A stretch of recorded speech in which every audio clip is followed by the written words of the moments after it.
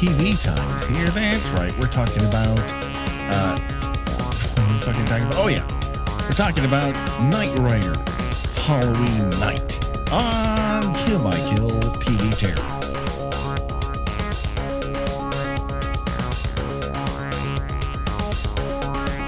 Well, greetings and salutations, Internet. It's your old pal, Patrick Hamilton, coming to you once again from Studio City and parts there around.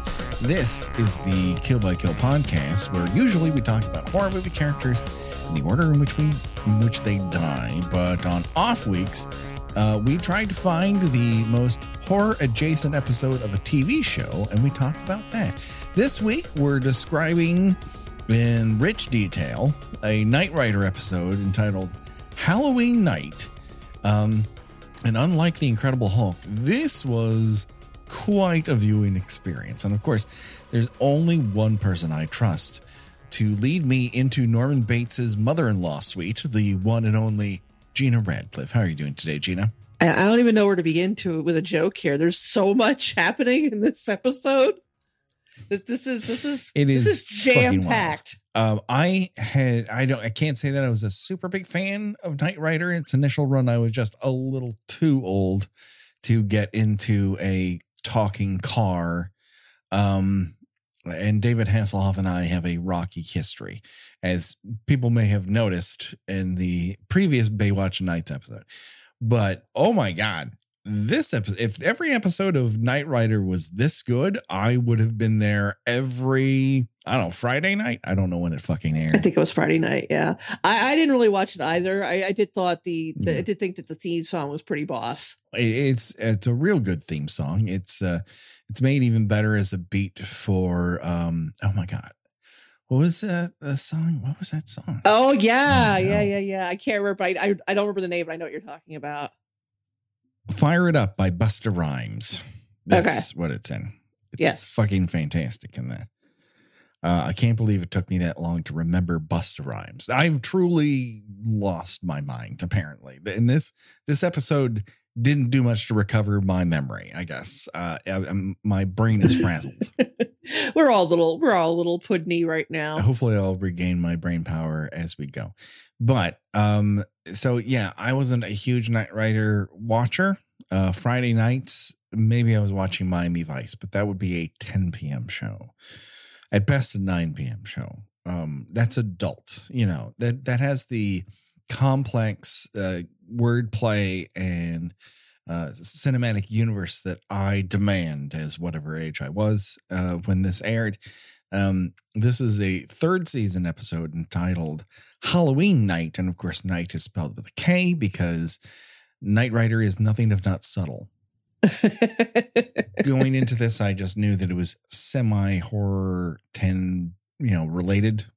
I didn't know whether or not I didn't know we were going to have another Incredible Hulk situation where the thing we watch says it's horror, but really it's just another episode of that show.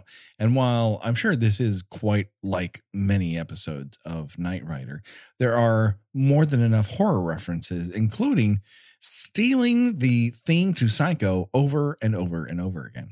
Yeah, just played on a synthesizer instead of with an orchestra. It's really where it comes alive, Gina. Orchestration is old. I think really what you want to hear when it comes to the real, a new version of Psycho is just one man and a Casio. That's just where it lives now in the 80s. And during the opening previously on or tonight on Knight Rider, I was like, oh, finally a show that films on the Universal backlot. This is almost all Universal backlot with the exception of the apartment building. Yeah, I definitely expected a point where they would run past the the Jaws shark. I mean, they're very close to it. And when we get to it, I will talk about it because I can't stop talking about the Universal backlot, a job I had not more than 3 decades ago, but 3 decades ago, I worked on the Universal backlot as a tour guide, but apparently I cannot get past it. It is my high school in many respects. So what I was also thrilled by when this episode began was a fake Laura Branigan singing Self-Control. Yeah, I did the whole Leo pointing thing. At first, Where are the tarps? At first, I thought it was the real thing. I was like, "Damn, we got Laura Branigan money for this episode." Okay, and then I realized, oh wait, no, this is a close facsimile, but not quite there. NBC would only pay for real songs on Miami Vice. If it came to Knight Rider, or in particular, where I really remember it happening a lot, was on Hunter, which was the Friday 9 p.m. show, or maybe that was Saturday. I don't fucking know. I didn't have anywhere to go. Television was what gave me love. So that's where I spent my time. But they used sound alikes all the time on those shows. Whereas Miami Vice, part of the deal was like, if we're going to class this up, if we're going to be premiere television, then you need to give me the budget to actually have real needle drops. The person who is singing Laura Branigan here is doing an underwhelming job. If you are a big Laura Branigan fan, this is not going to steal you away of someone else's interpretation of self-control. The next thing that made me, point at the television a la Leo in Once Upon a Time in Hollywood was the name Taffy O'Connell. Do you remember where we encountered Taffy before? I saw the name and I was like, okay, I know because, how many times do you encounter people named Taffy? I was like, okay, I know I've seen that name somewhere before. Where have we seen Taffy O'Connell? Galaxy of Terror is Taffy O'Connell's big Kill by Kill entry. Yes. Where she is sexually assaulted at the very least by a giant space worm. It's very slimy. It's very tentacly. It's really gross. But I am a big fan of Galaxy of Terror because it goes there. And it also has a lot of cool James Cameron special effects that he pays off when he eventually reaches Terminator and Aliens. So I think Galaxy of Terror is kind of cool. Gina, once we reached the second episode, was kind of like, I want this to be over. That was the impression I got. Not one of our better flicks, I don't think. I love it. I think it is truly bizarre. I think it is when you're not breaking it up and forcing your podcasting partner of nearly 7 years to watch it in 2 goes. I think it's a lot of fun, even though it is terminally grody. I think that is a movie where people are making acting choices. There's characters in Galaxy of Terror. Well, you have your Galaxy Terror, and I have the fan. We can't agree on everything. That's right. We can't agree on everything, but although I think the fan is fun. So we meet, not for the first time, Bonnie. Bonnie is a ongoing character on Knight Rider. She fixes Kit or something. I don't fucking know. I had no idea. At first, I thought she was Michael Knight's girlfriend, and then oh wait, no, she's just going out on dates with other dudes. I guess not. No, well, they have a very open relationship. He keeps calling her sweetheart and babe and stuff like that, and I'm like, all right, I guess they're a couple. I don't fucking know. I mean, listen, I do hold my hand with my coworker, but I'm also married to my coworker. That is one of the few, things that make that okay is the fact that I just happen to work with my wife. But if you don't, and you're just holding hands with the person who fixed your supercar, that's weird in my estimation. To just approach a house while holding hands. That's if this place had an HR, I think they might have something to say about it. But as far as I know, it's just a rich guy who's funding their supercar adventures. Yeah, I'm surprised by how little I actually knew about the logistics of this show. I don't know why he was selected to use this supercar. All I knew was guy has a cool car. It's voiced by William Daniels.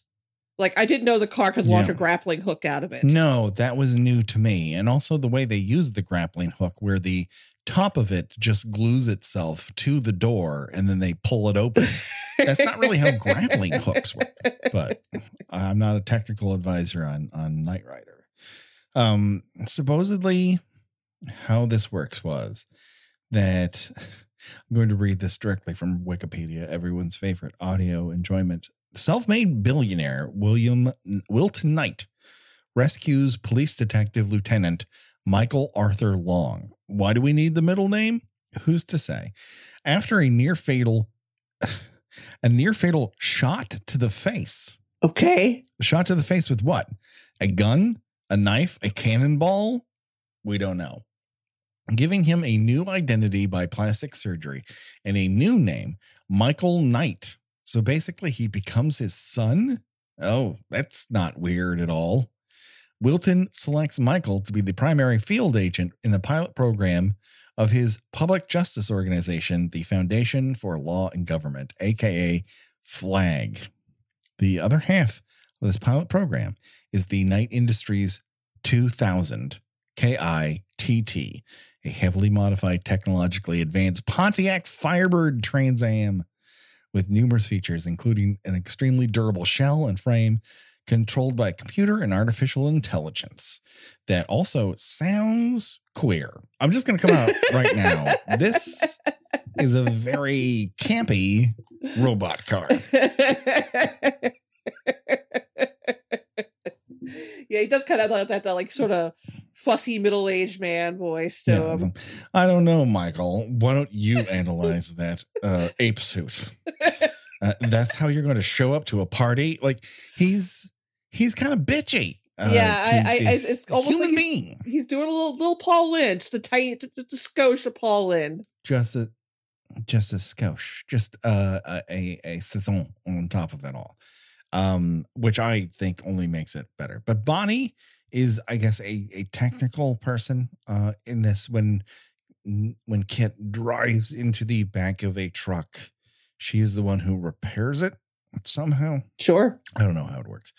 But when we see Bonnie here, it turns out that she is sick and she is gulping down NyQuil like it's going out of stock. Like she has a cold and shit, I guess. But she hears a bunch of noises. It turns out there's a Halloween party. She sees a person in an ape suit kind of manhandling a woman. And then she's like, none of my business, and closes the door.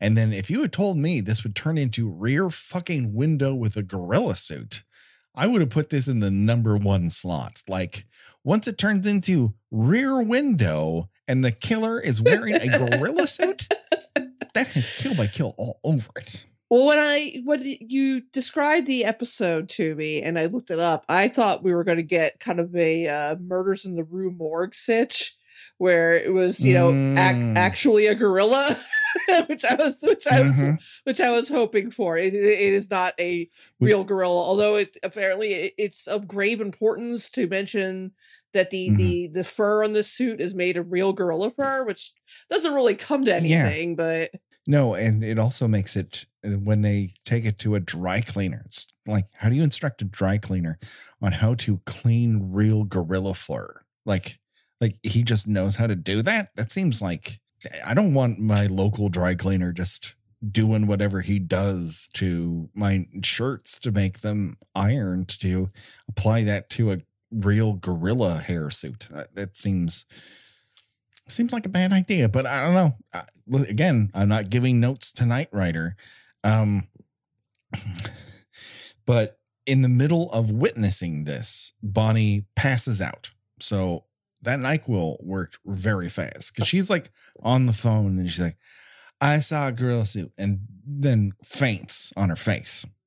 Yeah, I've had some heavy duty cold medication. I don't think I've ever maybe pass out. But not like in the middle of a phone conversation. Like you put your head on a pillow and you go nighty night. This is an extreme reaction that makes me think that Bonnie is mixing medications. Yeah, it seems to me that she's probably maybe should not have swallowed down 3/4 of that bottle. But the next morning, Hasselhoff shows up and asks how she's doing. She says, well, I feel better, but I don't know that I'm emotionally better. And frankly, I don't think anyone's emotionally better when David Hasselhoff shows up to your apartment. He's got the chesties on display. He's just ready to go. Oh, that shirt is cut to a very low V. Like there are not many detectives who are like, I need a lot of my chest to be visible in order to detect crime. But Michael Knight is one of those people. And so he hears her version of the events and it's like, okay, well, what he does that I genuinely like is that he's like, I believe you. I believe that you saw something. Whatever you saw, I want to investigate. I'm not going to immediately discount it and say, you didn't see any of this. Why don't we look around? Why don't I ask questions? And we'll try to figure this out. So he goes outside and Kit has been enclosed in a salt circle by an Elvira wannabe who is real chill with his car talking back to her. Do other people hear the car being bitchy to them or just Michael? That's a good question because nobody seems to be chuffed that this car is talking to them. Yeah, that is odd that the car talks to you in 1984. That's not your everyday. And yet here, several people hear this car talk back to them and they're like, it's another day in the valley, baby. He's just like sassing. Want to go to my witch convention? And they just don't. They're just like, oh, charming. The piece of metal is insulting me.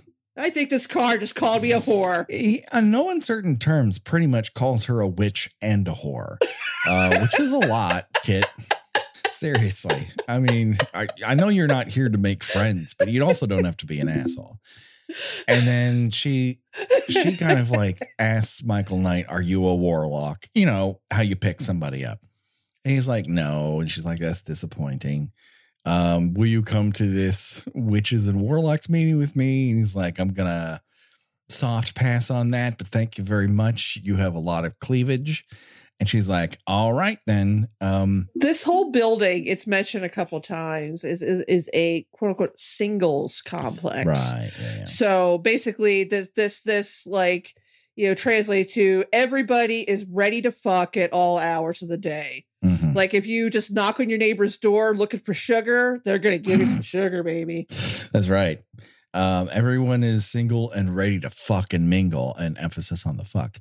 And so once he knows this, he goes up to the apartment where Bonnie saw the killer strike, and he opens the door. It's seemingly open, which I think is, if you're trying to hide your crimes, this is not the way to go about it. I don't know that there's a lot of great criminal activity happening here, but and this I find strange.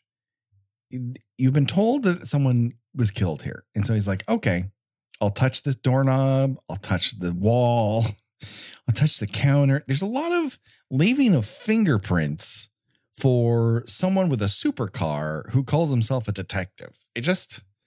He's not really hip on the whole keeping his secret identity. I presume that some of this was explained in the series as it went on, but there seems to be a lot of law breaking going on in these investigations that Michael Knight gets into, like when he harasses a mentally disabled man during the episode.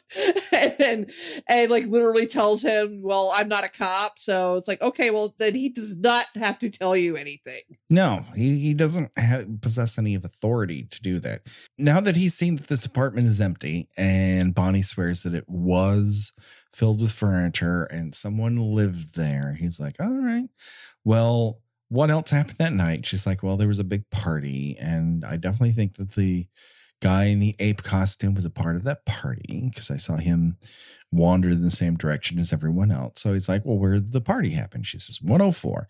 So he goes off to 104, and this is where we see Taffy, who is resplendent in every outfit she has. I mean, she looks great, Gina. And she's also just like hanging around her house in full makeup and like a pantsuit. Or just a short robe and high heels. Like she invites a lot of men just straight into the apartment and good for her. She absolutely should. She should fuck Michael Knight's brains out. As far as I'm concerned, she's done nothing wrong. She's innocent as far as I'm concerned. I can't remember her name right now. Denise Innocent. But on his way out, Michael finds a tuft of hair stuck inside the space between a doorknob and the door. And how the fuck did he force that gorilla hair in there, Gina? How did that fucking happen? I don't know. I guess it's supposed to imply he got caught on the doorknob or something, maybe. Maybe, sure, yeah. So he's like, aha, a clue, super detective. And so he goes down to Kit and he goes, Kit, I want you to analyze this tuft of hair. And out of the dash of the car comes a little safety deposit box, and he places the hair in there. He goes, bloop, bloop, bloop, bloop, bloop, bloop. He's like, this is real gorilla hair. He's like, well, where would you get a costume with real gorilla hair? And Kit's like, I found the place. So you're telling me the supercar that can jump through buildings, that can jump over cars, is basically just Bing. It's Bing and some shit. It's Bing. It's got an electron microscope built into it. It's Yelp in those reviews. It writes very bitchy reviews about that Thai restaurant you went to. And so he's like, all right. And then he's walking back to Bonnie's apartment. I don't know why he keeps walking in the middle of this courtyard and everything.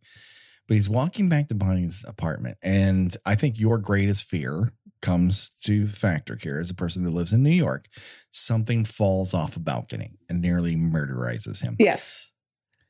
Yeah, it's not an air conditioner, which is what I'm always afraid of. Right, sure. That makes sense. This is a flower pot, which is falling off the 3rd floor balcony. I mean, could it kill him? Possibly. I think it would more injure him. Could it damage his brain? I'm not really sure, because his hair acts as a helmet in my mind, Gina. Oh yeah, I think that the hair is definitely gonna cushion the blow. So he's like, aha, someone tried to murderize me. I will go up to that apartment and break in and confront this person. And I'm sure the writer's room was like, all right, who are we going to name this character? So we make this real subtle. And someone said, Norman Baines. And then like, baby, it's cocaine and cooked cabbage tonight because you're a genius. That's right. Norman and apparently this actor that has played a Norman Bates like character in numerous things, which is funny because I don't get a Norman Bates vibe from him. Really? I get that he is like, I get that he's slow. Yeah. Not pathologically shy or awkward. Mm-hmm. A little developmentally challenged. You know, this is 2 years after Psycho 2, but it feels odd. Like, it makes me think they don't understand. Like, they know Norman Bates is a cultural reference, but they don't really know who that character is necessarily. So why do they make a Psycho reference? Because all they determined was, it's a creepy guy. He's a creepy guy. Right. Then he goes, I was just cleaning up around here and that pot slipped out of my hands and almost murderized you. But it does lead to a question, which is, if you have an apartment killer, is your first choice a secret agent who drives a supercar? Like, you're not going to call Columbo? You're going to get the guy who drives a supercar to solve this problem? This does not seem like a supercar level problem to me, Gina. Well, this is the second time that we have watched a show with David Hasselhoff, who is called into, where he plays a character who's called in to solve a crime or a mystery that he does not seem to be qualified to solve. Yeah, at least Michael Knight was at one point a cop. Whereas his previous character on our Baywatch Nights episode is an off-duty lifeguard, which does not, as one of your duties, proclaim that you need to solve crimes or supernatural incidents. He seems woefully underqualified here. Here, he seems almost overqualified because I don't think this requires a supercar, in my opinion. Well, no, I mean, I guess the idea is, you have these cars that have their own built-in forensics lab that you can essentially gut most of the police force. Right. Which great, Knight Rider pro defunding the police. I like it. Right. ACAB includes Michael Knight, but not Kit. Not Kit. Because I don't think he would falsify evidence. That's my belief. He's too bitchy for that. Hey, horror fans. Are you trying to convince friends or family to join you in your love of genre movies? Well, welcome to Scaretroducing, a horror movie podcast for horror movie virgins. With each episode, we alternate between one classic and one new release to discuss how they might go down with those just taking their first steps into the world of terror. We'll even suggest which movies to go and check out next. So don't worry about trying to convince any scaredy cats. Let us at Scaretroducing do that for you. Available wherever you get your podcasts. And so Michael Knight wanders into the Universal Studios prop warehouse. Do I know that this is the prop warehouse? Absolutely. You want to know why? Because there's so much shit in there from CBS's Curse of the Jade Monkey. It's insane how much Jade Monkey stuff is in the background. Everywhere he walks, it's a lot of Jade Monkey, a show only I remember existed. Nope, I remember it too. No, well, there's two of us.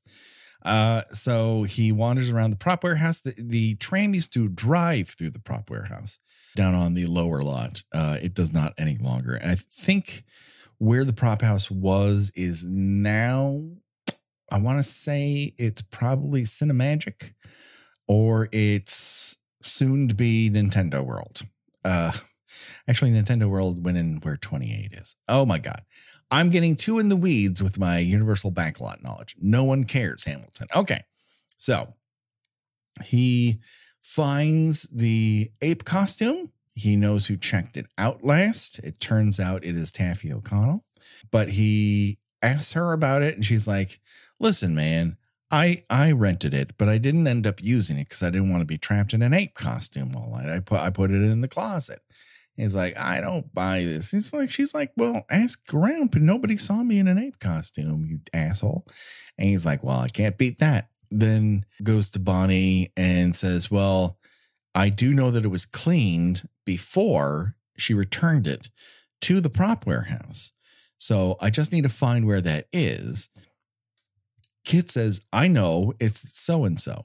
And David Hasselhoff does a ancient Chinese secret voice, Gina, and I nearly threw my computer across the room.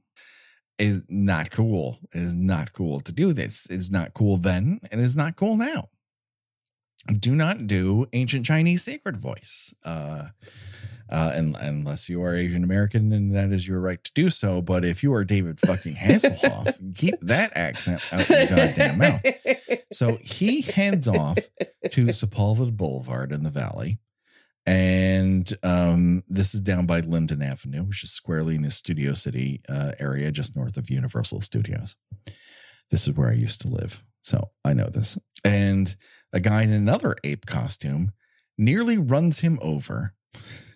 And he just dashes out of the way and then goes into hot pursuit by jumping over the top of the car and into the seat and goes, Kit, follow that car. And there's a lot of alley work going on here, even to the point where they pull pieces where someone is pulling a large pane of glass out into the alleyway. And the guy in the ape costume barely misses it. But Michael Knight decides, sure, it's in my way. I'll just go over it. And the car's like, we're not going to make it. And he's like, I don't care. And he hits the button and they fly through the pane of glass. They just go through it anyway. They do jump. They don't jump all the way. I don't know. You never see the car land, which I think is a real sign, because I think that car would literally come apart if it hit the ground. It's very low to the ground. So Michael and Bonnie go to Wilton's posh house where he's about to throw a giant Halloween party. And for some reason, they're both helping him decorate, which is like, again, if this place had an HR, I just don't think they would approve of this.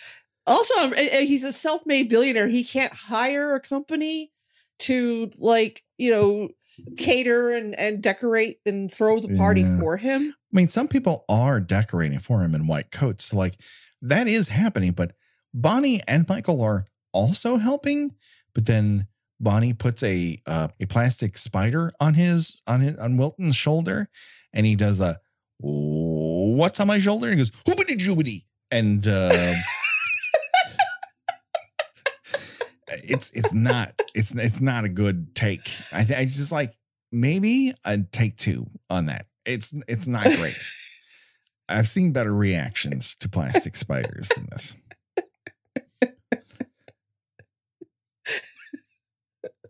Yeah, there are a lot more characters in this show than I thought that there were. Like, I did not know about these other people. I thought it was just, Michael Knight and Kit on the road, driving from town to town, solving crimes and helping people with their personal problems.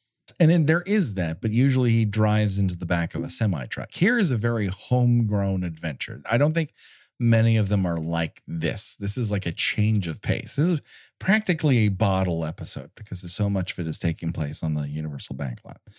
And so Michael accuses Taffy or Denise of being the killer, and she's like, that didn't really happen. And then he's like, I don't know, who else can I accuse of being a killer? And at one point he says, I mean, if they hung people based on circumstantial evidence, she'd be twisting in the wind. And I don't know about you, Gina, but I'm very glad they don't hang people for circumstantial evidence.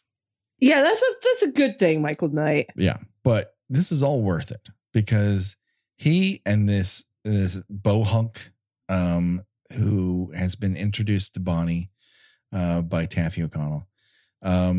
She's like, oh, I would like to hop on that deck at some point. And he's like, I would like to allow you to do that, but we must play tennis first. And she's like, I don't play tennis.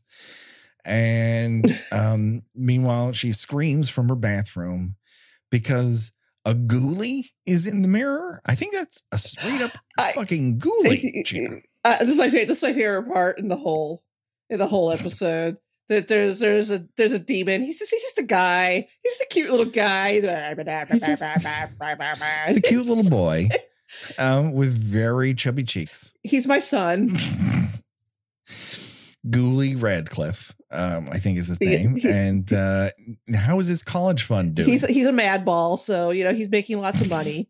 He appears, and Michael wanders in and sees it happen and goes, I have an idea. And he reaches up to the air conditioning vent or the fan, the bathroom fan, and pulls it off and reaches up and grabs what appears to be a 16 millimeter Kodak camera. And he's like, aha, it's a micro cassette hologram projector. Of course it is. Of course. Whatever you say, Michael Knight. But he also has a supercar that does jumps. So whatever. This is fucking science fiction, but it struck me as odd. But he's like, so that the ghoulie is this, and then here's the lady in the bathtub. So someone's trying to drive you crazy. This is gaslight all of a sudden, in addition to everything else that it is. And then he's like, all right, what we need to do is go out to this address, which somehow he gains the knowledge of. I can't remember why. And so he goes out there with Bonnie, and he drives to the Bates house. Now, this is the reverse direction that most trams take to the Bates house. The Bates house is currently in a slightly different position than it is portrayed here. For whatever reason, the Bates Motel seems to be absent from it. This is 2 years after Psycho 2, so I don't know why they took down the Bates Motel, but they did. It's very odd to me. But you can also tell that they're really trying hard to frame this so they don't show other stuff. But later on, they totally show a biplane from the great Waldo Pepper in the background. Like, what biplane is being parked in this neighborhood? when they drive up to it, there's a thunder strike. Why no werewolf howl? I think that would be more appropriate. Yeah, it really does need it needs, werewolf howl. It needs like maybe a stinger of music other than the synthesizer version of the Psycho theme. And so we kind of get like the traveling theme, but not the main Psycho theme. So they wander up this dirt road, which has like a chain in front of it. Again, this is so no one drives up to the Psycho house on this dirt road. It doesn't look very residential. It looks like the fucking Psycho house. And Michael looks up at it and goes, "This looks very familiar." And I'm like, I want to smack you so hard right now. I want to smack you across the face so you can taste how stupid you sound. They get up there. They look in the front window and they immediately turn their attention to a rarely explored part of the Bates house, and that is the mother-in-law suite. I guess the garage. I don't remember it having a garage. I'll be honest with you. I do not recall a garage. No. They go in there. They find the body of the girl that Bonnie saw strangled by an ape. And immediately gas starts coming out of the air conditioning vents of this garage. Sure, why not? And so Michael's like looks into his watch and goes, "Kit, come rescue us from this very ridiculous situation." And so Kit drives up to the garage and throws a grappling hook at the chain that's holding the garage doors closed. But it doesn't go through the chains or hold on to the chains. It just appears to stick to the doors. And then when he pulls back, they all explode. That just doesn't seem like how a grappling hook works. I mean, I'm no Batman expert, but that just doesn't seem how grappling hooks work. I mean, it would make more sense if he just if Kit just drove through the door of the building to get them out. Absolutely. It makes no fucking sense whatsoever. But I guess they didn't want to repair the front of Kit that day. So they're like, grappling hook it is. You never see where the grappling hook comes out of Kit. It just kind of launches from his general, front grill area. It lives there. But that isn't the only recycling being done in this episode, because when they go back to Wilton's, I'm like, why does this fucking look familiar to me? And it's because Devin Miles's home interior has been seen before. I've seen it in Columbo and I've seen it in McMillan and Wife. For whatever reason, Universal seemed to have a large collection of real bougie looking living rooms in their sets. And they just recycled them over and over and over again until no one lived in this kind of setup anymore. And I'm sure they went through a wood chipper.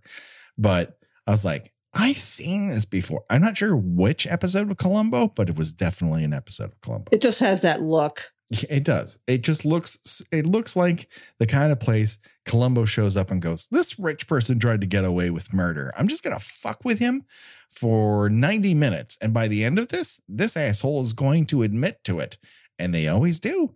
And that's why I watch it before I go to sleep, because it's perfect. I love Columbo. Oh my God. Columbo's the best. Anyways, Bonnie shows up to Wilton's Halloween party with a date. That date is wearing a silver shamrock mask, Gina. Yes, he sure is. He sure is. With the silver shamrock still attached to it. It turns out that the person inside there is Norman, who has been training all year, he says, to drink champagne through the face mask. I don't know. I missed a part. Perhaps you could fill me in. Sure. When did she agree to go to the party with this person? She initially is supposed to go with the bohunk, but the bohunk calls and says, "I'm sorry, something else came up." And she's like, "I know the perfect person to take with us to this party. And that is a guy whose house we went to and we found a dead body." What a great guy to bring to this party. And so we never see it. We're only told about it after the fact. It is very odd.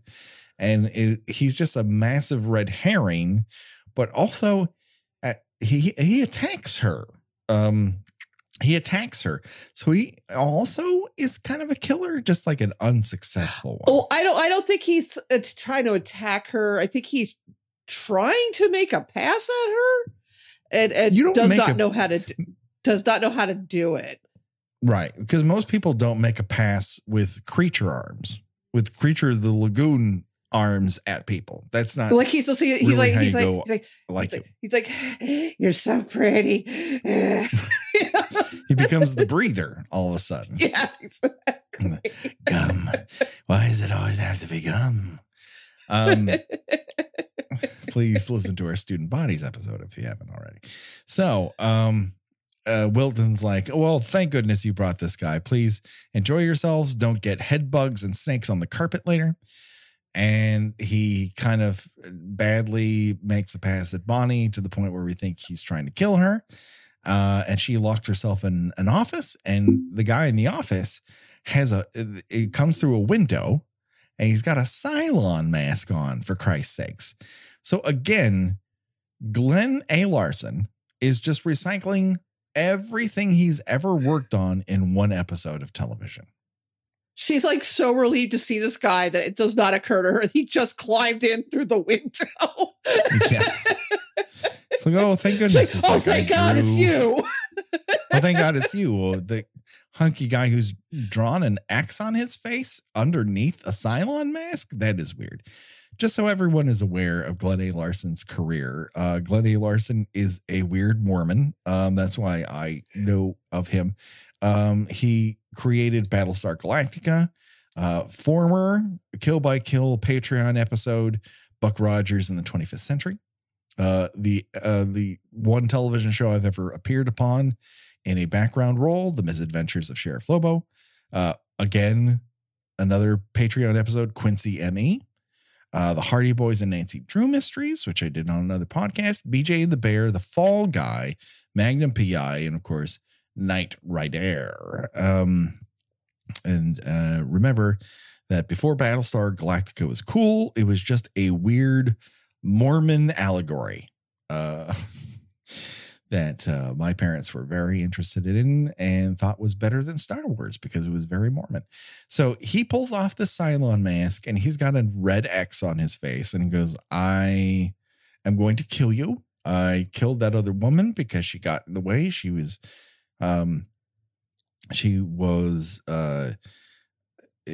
a videotape of her sexing a supermarket magnet, and she was stealing all his money. I can see that you're as clear on what exactly the motive was in this as I was. Yeah, he was spending all this money on his mistress. That money should have gone to me. Also, he should have retired, which you can't kill enough people that someone goes, you know what, it's time to give up the game and give this to my secret son. That's very, very weird way to go about it. Also, he hangs out and eats cheese with his sister who doesn't know that she's related to him. There's a lot of problems. But thankfully, Michael Knight shows up dressed as Rhett from Gone with the Wind, complete with mustache. And they have a unconvincing fist fight, Gina. Yes. And then he starts swinging a sword around, which sparks against a couple different surfaces. And I was like, I guess it would spark against, a piece of metal. Oh, I guess it might spark against a fireplace. And then he swings it at a leather chair and it sparked. And I'm like, what the fuck is this sword? Like, is it adamantium? What the fuck is this metal made of? But that sword is taken out of his hands and he makes a run for it. And he gets in his very cool Corvette and takes off. And Michael, of course, is hot on his trail with Kit. And they go to the Sepulveda Drive-In. Do you remember where we previously met the Sepulveda Drive-In, Gina? Was that, oh, Jesus, a Killer Party? It was not Killer Party. New Year's Evil? New Year's Evil, Gina. You nailed it in two. 50%, I think, is a very high bar to clear. Not that we've talked about a bunch of drive-ins, but we have talked about a shit ton of movies. So it is hard to remember them all. But the Sepulveda drive-in is no longer with us, unfortunately. But somehow when this other guy drives in to the drive-in, these two cars block the exit. And so Michael's like, we got to get in there somehow. And he hits the launch button and Kit goes through the drive-in screen, which everybody's fine with this. Everybody's like, wow, everyone is cool. Fine with it. Oh, finally, entertainment value is what they I gotta say that joke was much better in Bachelor Party. It is much better in Bachelor Party. Which, has that happened already? Is that 85 or is that 84? That was 84. Oh, that was 84. So it was around the same time, at least. Mm-hmm. Oh, yeah. I mean, everyone wanted to do a car jumps through a drive in movie theater, and someone who's trying to grope for a boob is wowed by the experience. They do seem to be awfully close. Again, this episode is ripping off so many things. Why not rip off one more? And so Michael catches up to this bohunk and punches him out with one punch, and everyone's like, "Yay!" And episode over. I just like that nobody knows the circumstances. They just assume that Michael Knight is in the right here. Yes, yeah. I mean, he drove through a drive-in theater. He has to have authority. That's the only thing you can surmise from seeing that visual information. Dressed like Rhett from fucking Gone with the Wind. Of course, he's a cop or an authority figure or an FBI agent. He has a talking car, at least. So, the sixth act here, the resolve is that both Michael and Wilton show up to Bonnie's apartment where she's still living, and I just think time to go elsewhere. I think at this point, Wilton should say, maybe let's buy your own condo. But no, they're like, are you sure you want to stay here? He's like, yes. And I'm so happy that you're here. And she goes to Michael, I invited somebody for you. And the witch lady from earlier on arrives, and the Kit is like, oh no, I don't trust that woman. She put a curse on us. This is bad. Don't eat whatever's in her crock pot. And as she walks away, the camera focuses on her butt. And if you're thinking, well, that's crass, but I'm like, you don't know what the joke is here. The joke isn't that this woman possesses a juicy hinder. It's that her juicy hinder kills flowers somehow. When she walks by flowers, her juicy butt kills them.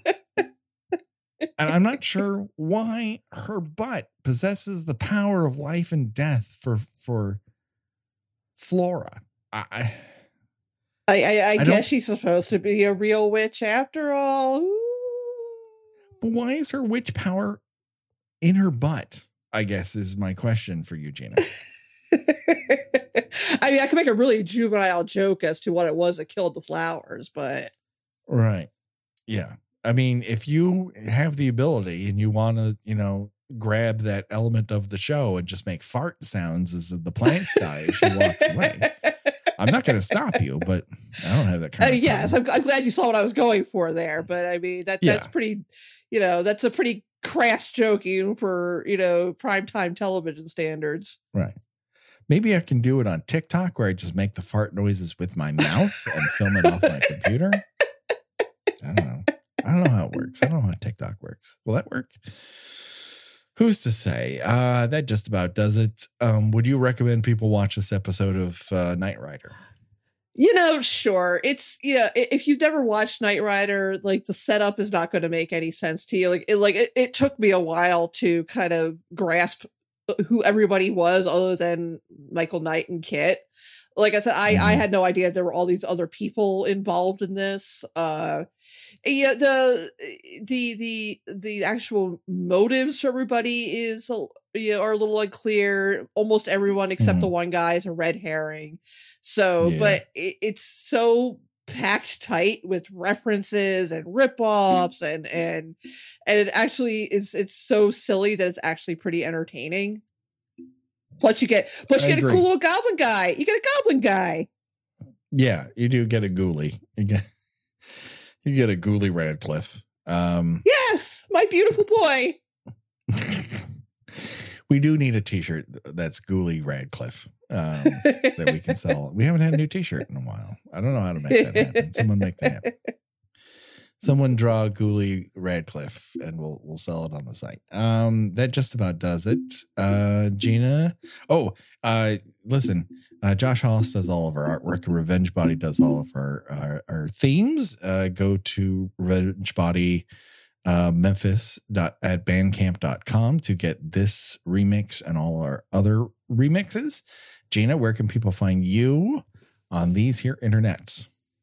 I write about television and movies at thespool.net. By the time this goes up, I will have done a retrospective on Possession, which is normally hard to find on streaming, but is on Shudder this month. Yeah. And I will be reviewing Skinamarink. Oh, my. Wow. In this house. Okay. This house. Yeah, if we're calling Skinamarink a movie, sure. You know what? I'm gonna say. I'm gonna tell you that I was not feeling it, and then I actually got a trailer for it at the theater, and that made a big difference. So I was like, okay, all right. I don't know what the hell's happening here, but I'm invested. Yeah. I think a theater experience where you're trapped in your seat with, dark walls and one bright one is probably the way to do it, because watching it at home was not an experience that I would say made it come alive. Let's put it that way. I think it's better served by being in a theater where you can't get up and move or not look at your phone, because it's going to be interesting. I can't wait to read what you have to say about it, because I think as an experiment, it is definitely worth the conversation, but I would put it into the experiment category. That's not to say it's not an experiment worth going through. But that just about does it, Gina, for you and I on this episode of TV Terrors. Next week, we'll be back with a movie episode. And then, who knows what will happen after that. For myself and for Gina, the body count will continue. Bye-bye, everybody.